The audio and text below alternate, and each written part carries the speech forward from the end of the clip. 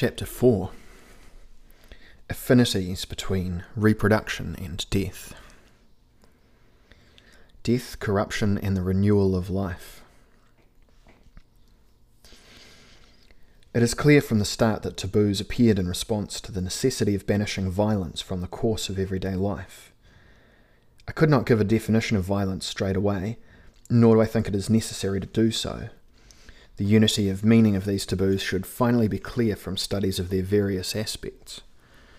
We come up against one difficulty from the start. The taboos I regard as fundamental affect two radically different fields. Death and reproduction are as diametrically opposed as negation and affirmation. Death is really the opposite process to the process ending in birth, yet these opposite processes can be reconciled. The death of the one being is correlated with the birth of the other, heralding it and making it possible. Life is always the product of the decomposition of life. Life first pays its tribute to death, which disappears, then to corruption following on death and bringing back into the cycle of change the matter necessary for the ceaseless renewal of new beings into the world. Yet life is nonetheless a negation of death. It condemns it and shuts it out. This reaction is strongest in man, and horror at death is linked not only with the annihilation of the individual, but also with the decay that sends the dead flesh back into the general ferment of life. Indeed, the deep respect for the solemn image of death found in idealistic civilization alone comes out in radical opposition. Spontaneous physical revulsion keeps alive in some indirect fashion at least the consciousness that the terrifying face of death, its stinking putrefaction, are to be identified with the sickening primary condition of life. For primitive people, the moment of greatest anguish is the phase of decomposition. When the bones are bare and white, they are not intolerable as the putrefying flesh is, food for worms. In some obscure way, the survivors perceive in the horror aroused by corruption a rancour and a hatred projected toward them by the dead man, which it is the function of the rites of mourning to appease. But afterwards they feel that the whitening bones bear witness to that appeasement. The bones are objects of reverence to them, and draw the first veil of decency and solemnity over death, and make it bearable. It is painful still, but free of the virulent activity of corruption. These white bones do not leave the survivors a prey to the slimy menace of disgust. They put an end to the close connections between decomposition, the source of an abundant surge of life, and death. But in an age more in touch with the earliest human reactions than ours, this connection appeared so necessary that even Aristotle said that certain creatures, brought into being spontaneously, as he thought, in earth or water, were born of corruption. The generative power of corruption is a naive belief responding to the mingled horror and fascination aroused in us by decay. This belief is behind a belief we once held about nature as something wicked and shameful. Decay summed up the world we spring from and return to, and horror and shame were attached both to our birth and to our death. That nauseous, rank, and heaving matter, frightful to look upon, a ferment of life, teeming with worms, grubs, and eggs, is at the bottom of the decisive reactions we call nausea, disgust, or repugnance. Beyond the annihilation to come, which will fall with all its weight on the being I now am, which still waits to be called into existence, which can even be said to be about to exist rather than to exist, as if I did not exist here and now, but in the future in store for me, though that is not what I am now. Death will proclaim my return to seething life. Hence I can anticipate and live in expectation of that multiple putrescence that anticipates its sickening triumph in my person. Nausea and its general field. When somebody dies, we, the survivors, expecting the life of that man now motionless beside us to go on, find that our expectation has suddenly come to nothing at all. A dead body cannot be called nothing at all, but that object, that corpse, is stamped straight off with the sign, nothing at all. For us survivors, the corpse and its threat of imminent decay is no answer to any expectation like the one we nourished while that now prostrate man was still alive. It is the answer to a fear. This object then is less than nothing, and worse than nothing. It is entirely in keeping that fear, the basis of disgust, is not stimulated by a real danger. The threat in question cannot be justified objectively. There is no reason to look at a man's corpse otherwise than at an animal's, at game that has been killed, for instance. The terrified recoiling at the sight of advanced decay is not itself inevitable. Along with the sort of reaction, we have a whole range of artificial behaviour. The horror we feel at the thought of a corpse is akin to the feeling we have at human excreta. What makes this association more compelling is our similar disgust at aspects of sensuality we call obscene. The sexual channels are also the body's sewers. We think of them as shameful and connect the anal orifice with them. St. Augustine was at pains to insist on the obscenity of the organs and function of reproduction. Inter facies et urinum nascimur, he said. We are born between feces and urine. Our fecal products are not subject to a taboo formulated by meticulous social regulations, like those relating to dead bodies or to menstruation. But generally speaking, and though the relationship defies clear definition, there do exist unmistakable links between excreta, decay, and sexuality. It may look as though physical circumstances imposed from without are chiefly operative in marking out this area of sensibility, but it also has its subjective aspect. The feeling of nausea varies with the individual, and its material source is now one thing and now another. After the living man, the dead body is nothing at all. Similarly, nothing tangible or objective brings on our feeling of nausea. What we experience is a kind of void, a sinking sensation. We cannot easily discuss these things which in themselves are nothing at all. Yet they do make their presence felt, and they often force themselves on the senses in a way that inert objects perceived objectively do not. How could anyone assert that that stinking mass is nothing at all? But our protest, if we make one, implies our humiliation and our refusal to see. We imagine that it is the stink of excrement that makes us feel sick. But would it stink if we had not thought it was disgusting in the first place?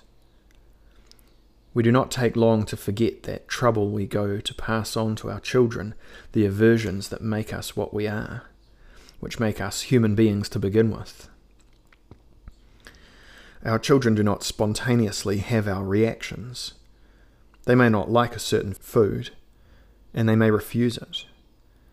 But we have to teach them by pantomime, or failing that by violence, that curious aberration called disgust, powerful enough to make us feel faint, a contagion passed down to us from the earliest men through countless generations of scolded children. Our mistake is to take these teachings lightly. For thousands of years we have been handing them down to our children, but they used to have a different form. The realm of disgust and nausea is broadly the result of these teachings. The prodigality of life and our fear of it. After reading this, we may feel a void opening within us. What I have been saying refers to this void and nothing else, but the void opens at a specific point. Death, for instance, may open it. The corpse into which death infuses absence. The putrefaction associated with this absence. I can link my revulsion at the decay. My imagination suggests it, not my memory, so profoundly is it a forbidden object for me, with the feelings that obscenity arouse in me. I can tell myself that repugnance and horror are the mainsprings of my desire, that such desire is only aroused as long as its object causes a chasm no less deep than death to yawn within me, and that this desire originates in its opposite, horror. From the outset, reflections like these go beyond all reasonableness. It takes an iron nerve to perceive the connection between the promise of life implicit in eroticism and the sensuous aspect of death. Mankind conspires to ignore the fact that death is also the youth of things. Blindfolded, we refuse to see that only death guarantees the fresh upsurging without which life would be blind. We refuse to see that life is the trap set for the balanced order, that life is nothing but instability and disequilibrium. Life is a swelling tumult, continuously on the verge of explosion. But since the incessant explosion constantly exhausts its resources, it can only proceed under one condition: that beings given life, whose explosive forces exhausted, shall make room for fresh beings coming into the cycle with renewed vigour. A more extravagant procedure cannot be imagined. In one way, life is possible. It could easily be maintained without this colossal waste, this squandering annihilation at which imagination boggles. Compared with that of the infusoria, the mammalian organism is a gulf that swallows vast quantities of energy. This energy is not entirely wasted if it allows other developments to take place. But we must consider the devilish cycle from start to finish. The growth of vegetable life implies the continuous piling up of dissociated substances, corrupted by death. Herbivorous creatures swallow vegetable matter by the heap before they themselves are eaten, victims of the carnivore's urge to devour. Finally, nothing is left but this fierce beast of prey or his remains, in their turn the prey of hyenas and worms. There is one way of considering this process in harmony with its nature. The more extravagant are the means of engendering life, the more costly is the production of new organisms, the more successful the operation is. The wish to produce at cut prices is niggardly and human. Humanity keeps to the narrow capitalist principle, that of the company director, that of the private individual who sells in order to rake in the accumulated credits in the long run, for raked in somehow they always are. On a comprehensive view, human life strives towards prodigality to the point of anguish, to the point where anguish becomes unbearable. The rest is mere moralizing chatter. How can this escape us if we look at it dispassionately? Everything proclaims it. A febrile unrest within us asks death to wreak its havoc at our expense. We go halfway to meet these manifold trials, these false starts, this squandering of living strength in the transition from aging beings to other younger ones. At bottom, we actually want the impossible situation it all leads to, the isolation, the threat of pain, the horror of annihilation, but for the sensation of nausea bound up with it, so horrible that often in silent panic we regard the whole thing as impossible. We should not be satisfied. But our judgments are formed under the influence of recurring disappointments and the obstinate expectation of a calm that goes hand in hand with that desire. Our capacity to make ourselves understood is in direct ratio with the blindness we cling to. For at the crest of the convulsion which gives us shape, the naive stubbornness that hopes that it will cease can only increase the torment. And this allows life, wholly committed to this gratuitous pattern, to add the luxury of a beloved torment to fatality. For if man is condemned to be a luxury in himself, what is one to say of the luxury that is anguish? Man's no to nature. When all is said and done, human reactions are what speed up the process. Anguish speeds it up and makes it more keenly felt at the same time. In general, man's attitude is one of refusal. Man has leant over backwards in order not to be carried away by the process, but all he manages to do by this is hurry it along at an even dizzier speed. If we view the primary taboos as the refusal laid down by the individual to cooperate with nature, regarded as the squandering of living energy, and an orgy of annihilation, we can no longer differentiate between death and sexuality. Sexuality and death are simply the culminating points of the holiday.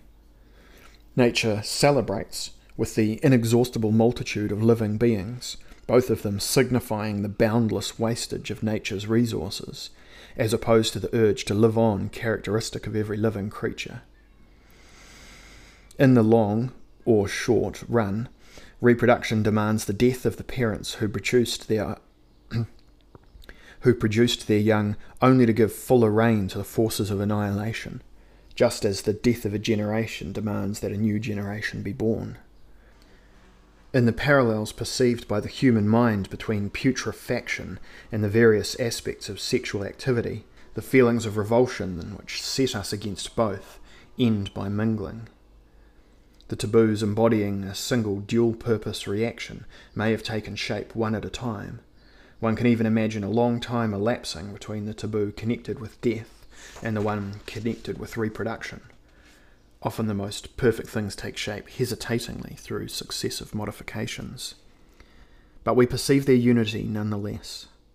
We feel we are dealing with an indivisible complex, just as if man had once and for all realized how impossible it is for nature, as a given force, to exact from the things that she brings forth their participation in the destructive and implacable frenzy that animates her.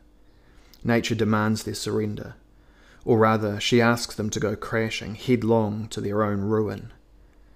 Humanity becomes possible at the instant when, seized by an insurmountable dizziness, man tried to answer no. Man tried? In fact, men have never definitively said no to violence, to the excessive urges in question. In their weaker moments they have resisted nature's current, but this is a momentary suspension and not a final standstill. We must now examine the transgressions that lie beyond the taboos.